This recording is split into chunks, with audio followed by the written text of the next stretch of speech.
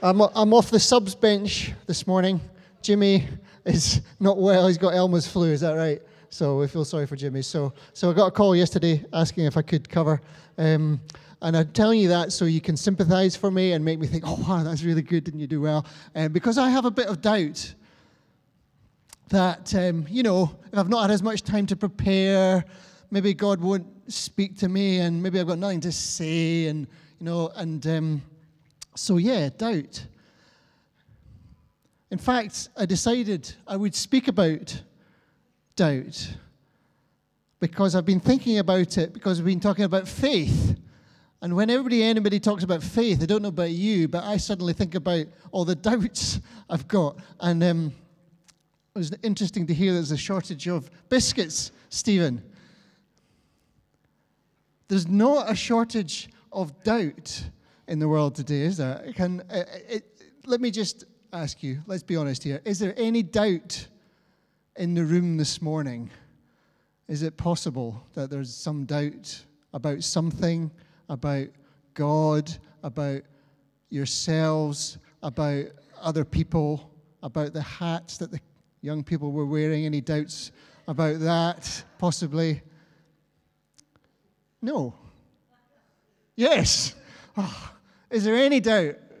You're not allowed to say it in church, are you? You've got to be men of faith and women of faith. And come on, has anybody ever felt a little bit of doubt now and then? Yeah? Whew. Thanks. Okay, I'll keep going then. Otherwise, I could have just saved you half an hour. But so my title this morning is The Doubt Clinic. I guess you've heard there's clinics all over the place, and you go not to get the thing, but to get healed of the thing. And so the doubt clinic, we're going to go into the doubt clinic this morning, and we're going to get set free from a bit of doubt today. How would that be? I want to continue the ministry of the Women's Weekend and the Word and the worship, and I'm believing that if you're open to it this morning, we could come out of this morning with a little less doubt than we have now, and also find ways that we can deal with doubt. And I think even being honest about doubt is quite healthy, actually, in church settings sometimes. I hope so. I've been honest with myself a little bit in recent weeks, thinking, actually, when I've added up my doubts compared to what I'm in faith for, there's a bit of a difference.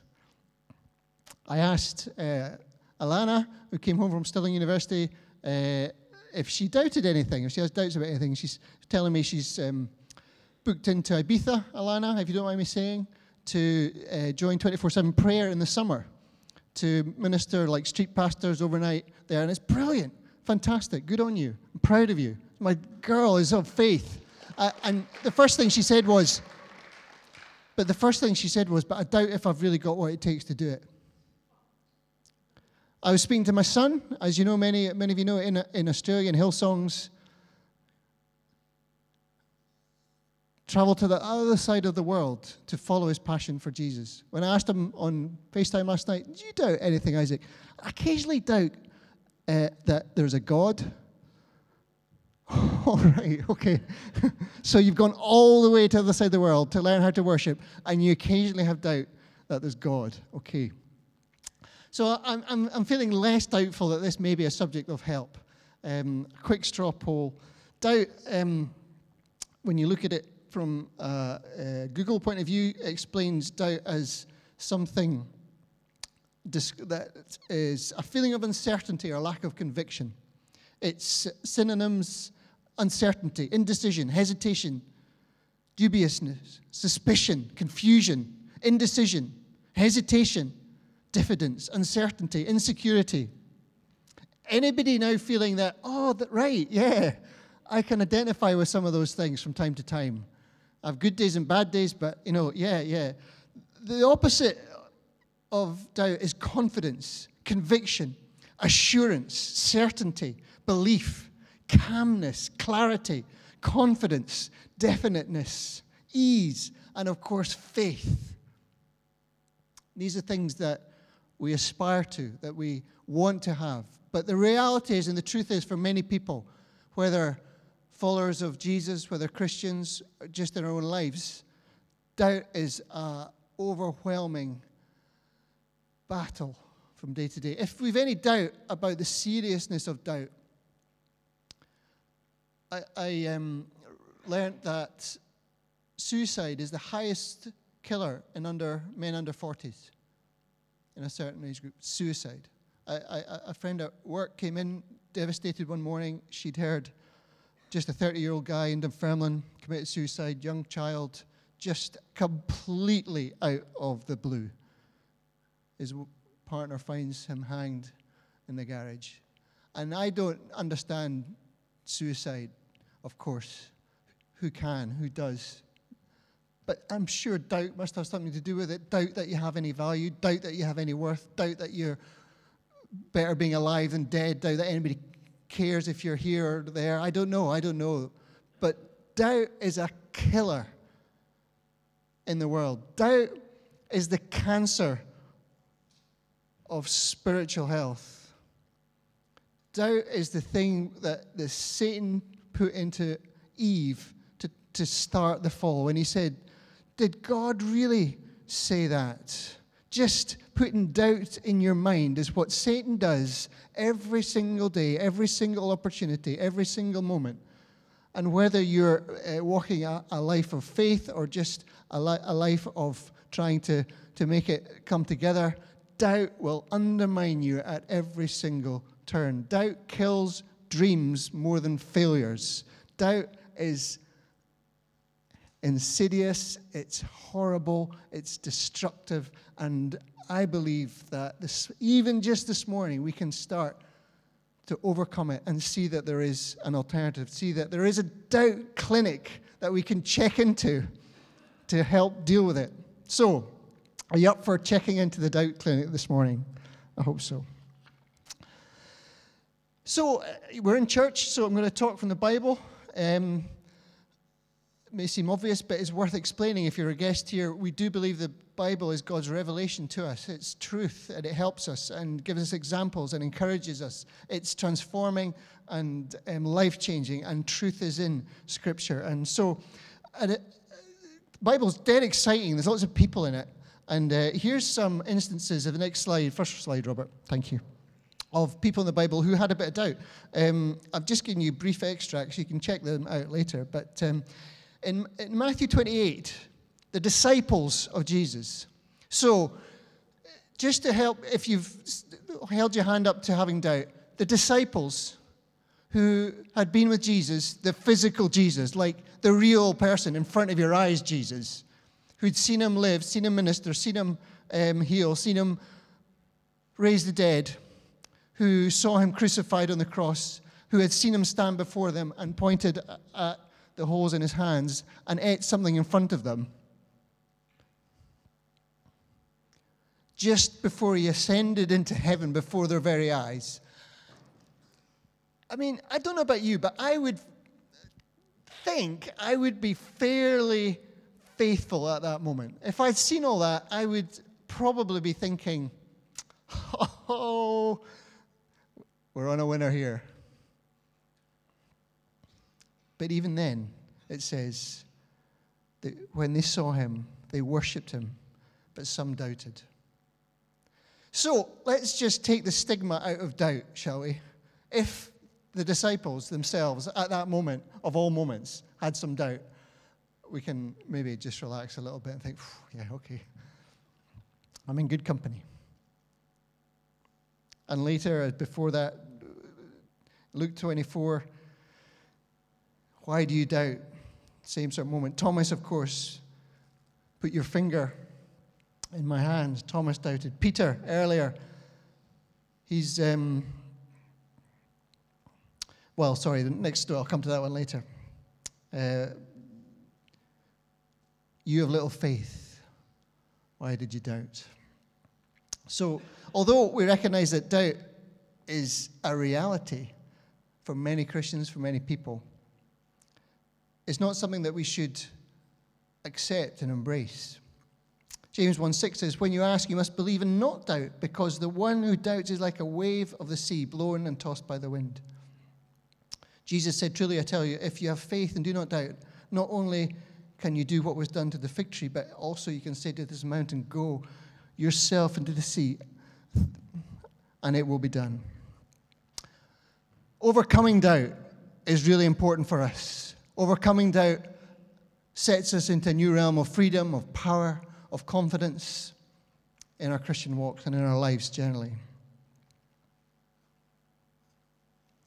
And we see many people who just seem to be able to get through it, who, see the land before the fog clears, see the rainbow before the clouds open, and it can be intimidating. And this morning, that's really what I want to just do, is open the window, open the shutters, open the curtains, and allow us to say to each other, oh, look, I'm not alone here. If I doubt about if I'm a Christian, if I doubt if I'm a person God would ever want to know, if I doubt about if he does really have a plan for my life, if I doubt if he's even real, if I doubt that I'm able to come to church, if I doubt I'll ever see somebody else in my family saved, if I doubt if I'll ever see a prayer answered again. If you have these doubts, let's just be open to this reality and this truth that most of us, in fact, I suspect all of us at one time or another, are feeling that very same thing. Had a few doubts before the house came along, Ewan. One or two. Yeah. Yep. Doubt storms. Snowstorms. Hurricanes. Flurries of anxiety and fear that come upon us. They don't know where they come from, but they come regularly, don't they? Okay, where are we going? There's some scriptures about doubt. In the New Testament, in the Old Testament, you think never did doubt, did it materialize? And if you read the Psalms cover every single emotional, spiritual, and physical response and emotion. I think doubt is very much a part of what they experienced as the people of Israel. Psalm 33, how long, O Lord, will you forget me forever? Have you ever said that? God, do you even know I exist? Why is there this suffering? Why is this happening in my life? Why did this person die? Why did this person do this to me? Why did this person not text me back? And it is that craziness, isn't it? It's those extremes. Things that are really big, sometimes you can have faith about, but little things, just irritating things, they don't really just... Ugh. How long will you hide your face from me? How long must I wrestle with my thoughts? Day after day, I have sorrow in my heart. How long will my enemy triumph over me? Look on me and answer, Lord my God. Give light to my eyes, or I'll sleep in death, and my enemy will say, I have overcome him, and my foes will rejoice. When I feel, anybody ever feel like a failure? Anybody ever feel that people are better than you? Anybody ever feel that nothing good is going to ever come? Nothing ever works. Nothing's just enough. Of course. And you're not alone. The psalmist wrote about it. People have responded to it and identified. It's in here so that we can understand that God knows about this and understands that we deal with these things and suffer these things. It's here for a purpose and here for a reason. And the end of this psalm, like many psalms, when it's been so honest and so open, starts to give us a bit of light. But I trust in your unfailing love. My heart rejoices in your salvation. I will sing the Lord's praise, for he has been good to me. And we're coming round to what we've been talking about so much: worship, praise, the presence of God. That when we come and experience those things, and why we're talking so much about worship and the power of worship, of prayer, of reading the Bible, of spirituality, that can start to give us a way to overcome our doubts and fears. I've caught up with the slide, Robert. Sorry, mate. Next one. There was Psalm 33. And the next slide as well. So we need to head to the Doubt Clinic. What's the Doubt Clinic? The Doubt Clinic So I got confused earlier. I got these scriptures as well. Where do you go when you have doubt? Chip shop sometimes. Oh, can't beat a fish supper to just encourage you. Do we go to friends? Do we go to just vent? Yeah. All these things, we respond in different ways. And of course, there's really only one place that we can find the solution to doubt, and that's in Jesus. John 20:27, he said to Thomas, put your finger here. See my hands, reach out your hand and put it in my side. Stop doubting and believe. So I'm giving, I hope, reassurance that doubt is common to man and woman. But God wants us not to be in a place of doubting so much. And he's committed to helping us out of that position like Jesus with John. Peter, I love these stories in the Bible, don't you? You ever have doubts about them? Peter walking on water. Really? I shouldn't say that, should I? I'm a preacher. Peter walking on water. Whatever you think, whatever you believe, the truth of this response is key. Immediately, Jesus reached out his hand and caught him. And this morning, somebody needs that hand right now. Doubt can be so overwhelming. It can lead you to despair, it can lead you to depression, it can lead you to suicide. And even this morning, I believe suicide might have been on somebody's mind. But I tell you, Jesus will reach out. Jesus is reaching out right now. His hand will catch you, just as it caught Peter. And he might goad you, tickle you. You have little faith. Why did you doubt? When he met the disciples after his resurrection in Luke 24, they were still talking. And he comes to them and says, peace be with you. They were startled and frightened, thinking they saw a ghost. He said to them, why are you troubled? And why do doubts rise in your minds? Look at my hands and my feet. It is I myself. Touch me and see. A ghost does not have flesh and bones, as you see I have. God wants to bring us this reassurance to recognize our doubts. And he will. So we need to come to Jesus. We need to come to God. And of course, the very thing that we have, doubt, means that we don't come to God. It's a vicious circle, isn't it? Why would God listen to my prayer? Why would he come to me? I'm not going to go to church and hear some encouragement. I'm going to open my Bible because, well, I don't understand it anyway. I'm not going to speak to anybody because they won't want to know. We come to Jesus. And so we're going to talk about worship and presence of God just for a minute again in the context of this. How can you come to Jesus and what hinders us coming to Jesus? Whether it's on a Sunday morning, whether it's in your own home or whatever, coming to God, believing in Jesus, following God, trusting that there is a God in heaven, trusting that there's more to life than meets the eye, trusting that there's eternity, trusting that it's forever. And we're heading towards Easter as well, 3 weeks' time. It's early this year, isn't it? Easter's coming, and even now, I'm just wanting to start leading you to that thought process of the cross and celebrating it and embracing it and believing in it and trusting in it. And that's where we're going this morning. The illustration for the Old Testament that helps us so many times, the nation of Israel. Next slide, Robert. Thank you. The nation of Israel, we said a couple of weeks ago, was brought out of Egypt, if you know the stories at all, to come and worship God in the mountain. And God is about creating a community of worshipers, a nation of worshipers. He's still doing that today. The church is a place of worship, a gathering. We are a gathering, a community of people learning to worship God together and all that means and understands. And that's what God's purposes are on earth.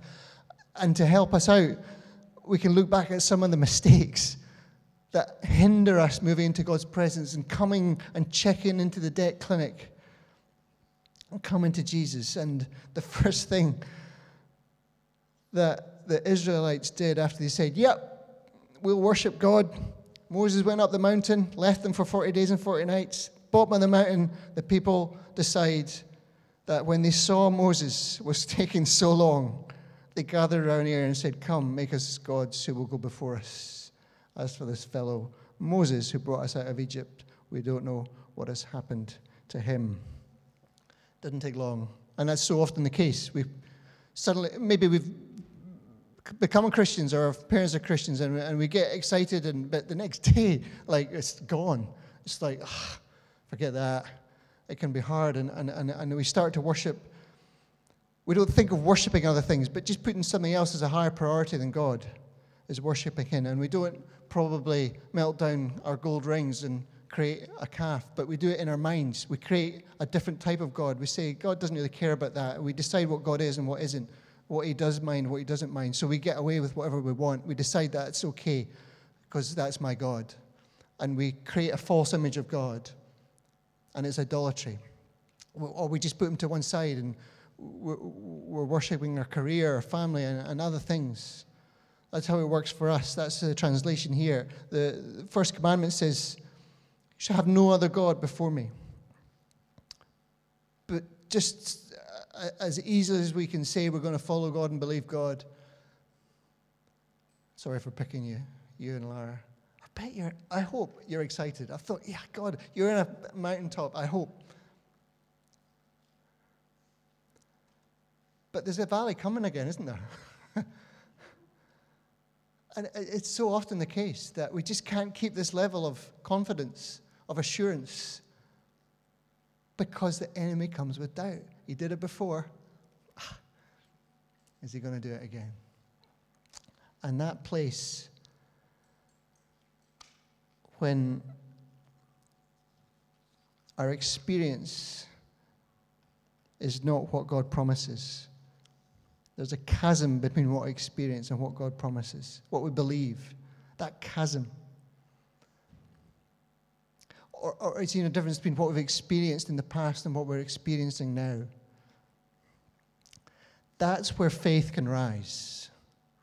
In that moment, when doubt is there, actually, faith can rise. So I think God allows us to come to a place of doubt so He can let faith grow in us. And He says, if you have faith as small as a mustard seed, today He would have said an atom, a subatomic particle. In those days, the smallest thing you could imagine was a mustard seed. If you have that amount of faith, that's enough for God to work, and He starts to water it, and He starts to grow it. So, doubt your doubts. Was that me? Okay. Doubt your doubts, not your faith. So, what actually, can you find anything that you're in faith for at all at this moment? Can you actually believe, yeah, I believe God is good, and I'm going to just take that and start there and let God water it? Whatever you've got is enough. Whatever you've got is enough. However big our doubts are, that little seed of faith is enough. Another catastrophe, next slide up, as well as idolatry. The next problem the Israelites faced after they got all the laws and the commandments and the sacrifices and the priests and everything, and they had great success and they overcame all their enemies, and David was crowned king, and it was just good days. And then they started worshiping other gods. They started being unfaithful. They started hating one another. They started killing one another. They started being pretty much like we are today, really, human and failure. And in Isaiah 1, Isaiah opens and comes with this message: the multitude of your sacrifices, Isaiah 1, what are they to me, says the Lord? I have more than enough of burnt offerings, of rams and the fat of fattened animals. I have no pleasure in the blood of bulls and lambs and goats. And I know this sounds crazy in these days, but you must understand that that's how they worshipped. So they may say to us, you come on your Sundays and you play your guitars and you read your Bibles, and it means nothing to me because your heart is far from me. It means nothing to me because you're in sin. It means nothing to me because you're angry, you don't care about people, you're not compassionate. It means nothing. And so we can fake it when we come on a Sunday, easily. I can fake it with the way I look and the way I dress and the way I speak on a Sunday. But if when I go home and give grief to my wife or my parents, if I'm miserable at work, if I'm a liar, if I'm a thief, how can we come and worship? And that's what God's talking about. If you're a hypocrite when we come to God, if we're flaunting it, if we're not believing it, if we're not honest, then we're not going to be able to come to God's presence and receive His healing and His love. 2 catastrophes, hypocrisy and idolatry. They sound like big words, grand words, but they're real. And I hope you can catch that they're everyday challenges for every single one of us in different ways and different forms. Next slide then, Robert. So true worship. And I hope in this moment you just get a sense of brokenness, of impossibility, of frustration, of, oh my goodness, what can I do then? Because if you really knew what my heart was like, you wouldn't even be giving me a moment of encouragement.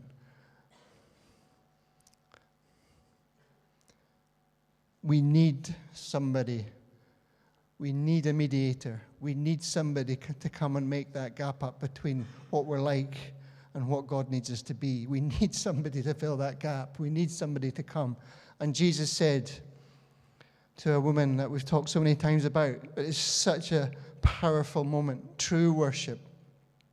The woman at the well in John 4, believe me, Jesus said to the woman, a time is coming when you will worship the Father neither on this mountain nor in Jerusalem. You, Samaritans, worship what you do not know. We worship what we do know, for salvation is from the Jews. Yet a time is coming and has now come when true worshippers will worship the Father in spirit and in truth. For they are the kind of worshippers the Father seeks. God is spirit, and His worshippers must worship in spirit and in truth. Spirit and in truth. And we try and make sense of what that is, but truth is coming without hypocrisy, saying, this is who I am, O God. Here are my doubts. I cast them at your feet. Here are my failings. I give them to you. I come on my knees because it's the only way I can come to you. When I look at your goodness and your holiness, we can think niceness gets us to the kingdom of God. It does not. Jesus is the only way to the kingdom of God. We are completely and utterly separated from God because of our sins. We are no better than the Israelites in their hypocrisy and their idolatry. However much we manifest it, we need somebody to come in and rescue us and make the gap up. And the woman said, like we should, I know that the Messiah is coming. I know He's coming. I know He's coming. I know He's coming. She knew. I don't know how, because she was a miserable wretch, adulteress, rejected by everybody. But she knew. And here it's coming. Jesus declared, I, the one speaking to you, I am He, Jesus. Jesus is the only way we can come into the presence of God. Jesus is the Messiah. He is the way to spirit and truth. He is the rescuer. He's the mediator between us and God. He makes up the difference. C.S. Lewis puts it like this: may it be the real me who speaks. May it be the real you that I speak to. We need to come honestly before God. We need to understand who God is as much as we can through Scripture. We need to have that revelation. Worship is a response to the revelation of who God is. The real you coming before the real God. Not the pretend you coming before the made-up God. The real you coming to the real God. And in that moment, in that place, He will give you assurance. There's many things been spoken of the last few weeks from the pulpit, but a phrase Jimmy mentioned was blessed assurance. The next slide, Robert. Thank you. blessed assurance. There's lots of things that doubt is and doubt isn't, but assurance is one of the things. And that gift, I love that thought, that word, that blessed assurance, and it can only be a gift. It can only come as we draw near to God with a sincere heart and with the full assurance that faith brings, having our hearts sprinkled to cleanse us from a guilty conscience. Can we maybe get that song ready, Robert, actually? I want to actually bring us into the doubt clinic this morning. I've got a remarkable song, just Karen, not Karen Joby. What's her name, Lana? Carrie Joby. Singing Forever. And we're going to come into the presence. And I want you to get ready for that moment, because I want to respond. I want to just not talk about this. I want to actually let this happen this morning. I want us to come into the presence of God and through Jesus Christ, knowing that we're completely broken, but we want this assurance. And we want to give you the confidence that it's not about you, it's not about me, about our condition of our hearts, because the condition of our heart, as we know, isn't sufficient. It's Jesus that allows us to come in, and we can come with a sincere heart. Don't hide anything. Don't pretend God doesn't know. He knows all our sins, all our thoughts. They're horrendous. But He forgives them. Having our hearts sprinkled to cleanse us from a guilty conscience. Let's just start to play it quietly in the background. Nathan, thanks.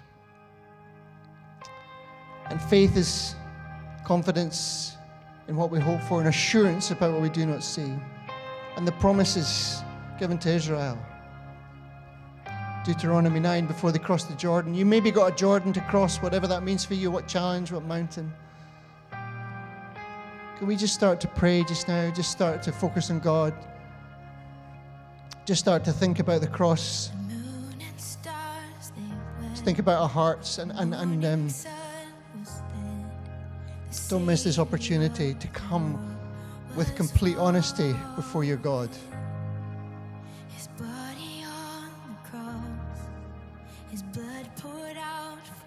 The cross is the way by which God redeems us, and that's a great image to have in your minds night now. Think about a cross. Think about coming to the cross, coming before Him with Jesus there, coming on our knees. We're coming to Easter, and don't let this be the only moment. Let's start this moment to grow in our hearts. The gift of assurance that comes from the cross. Think about the doubts that you're facing. Let the light shine into the deepest corners of your heart, your life. Open up to God.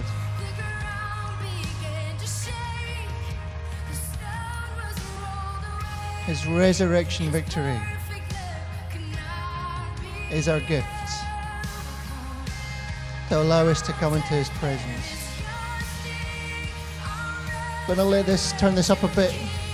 You want to come on your knees, or even come to the front if you want, whatever you feel. There's a moment when somebody comes to speak. I would really encourage you to engage with that moment when it comes in the video. Listen to what the words are being spoken and receive the gift of assurance like never before. Let's turn this up then, Nathan. Thank you, Jesus. Let's really just focus on Jesus. Focus on the cross. Come on, God.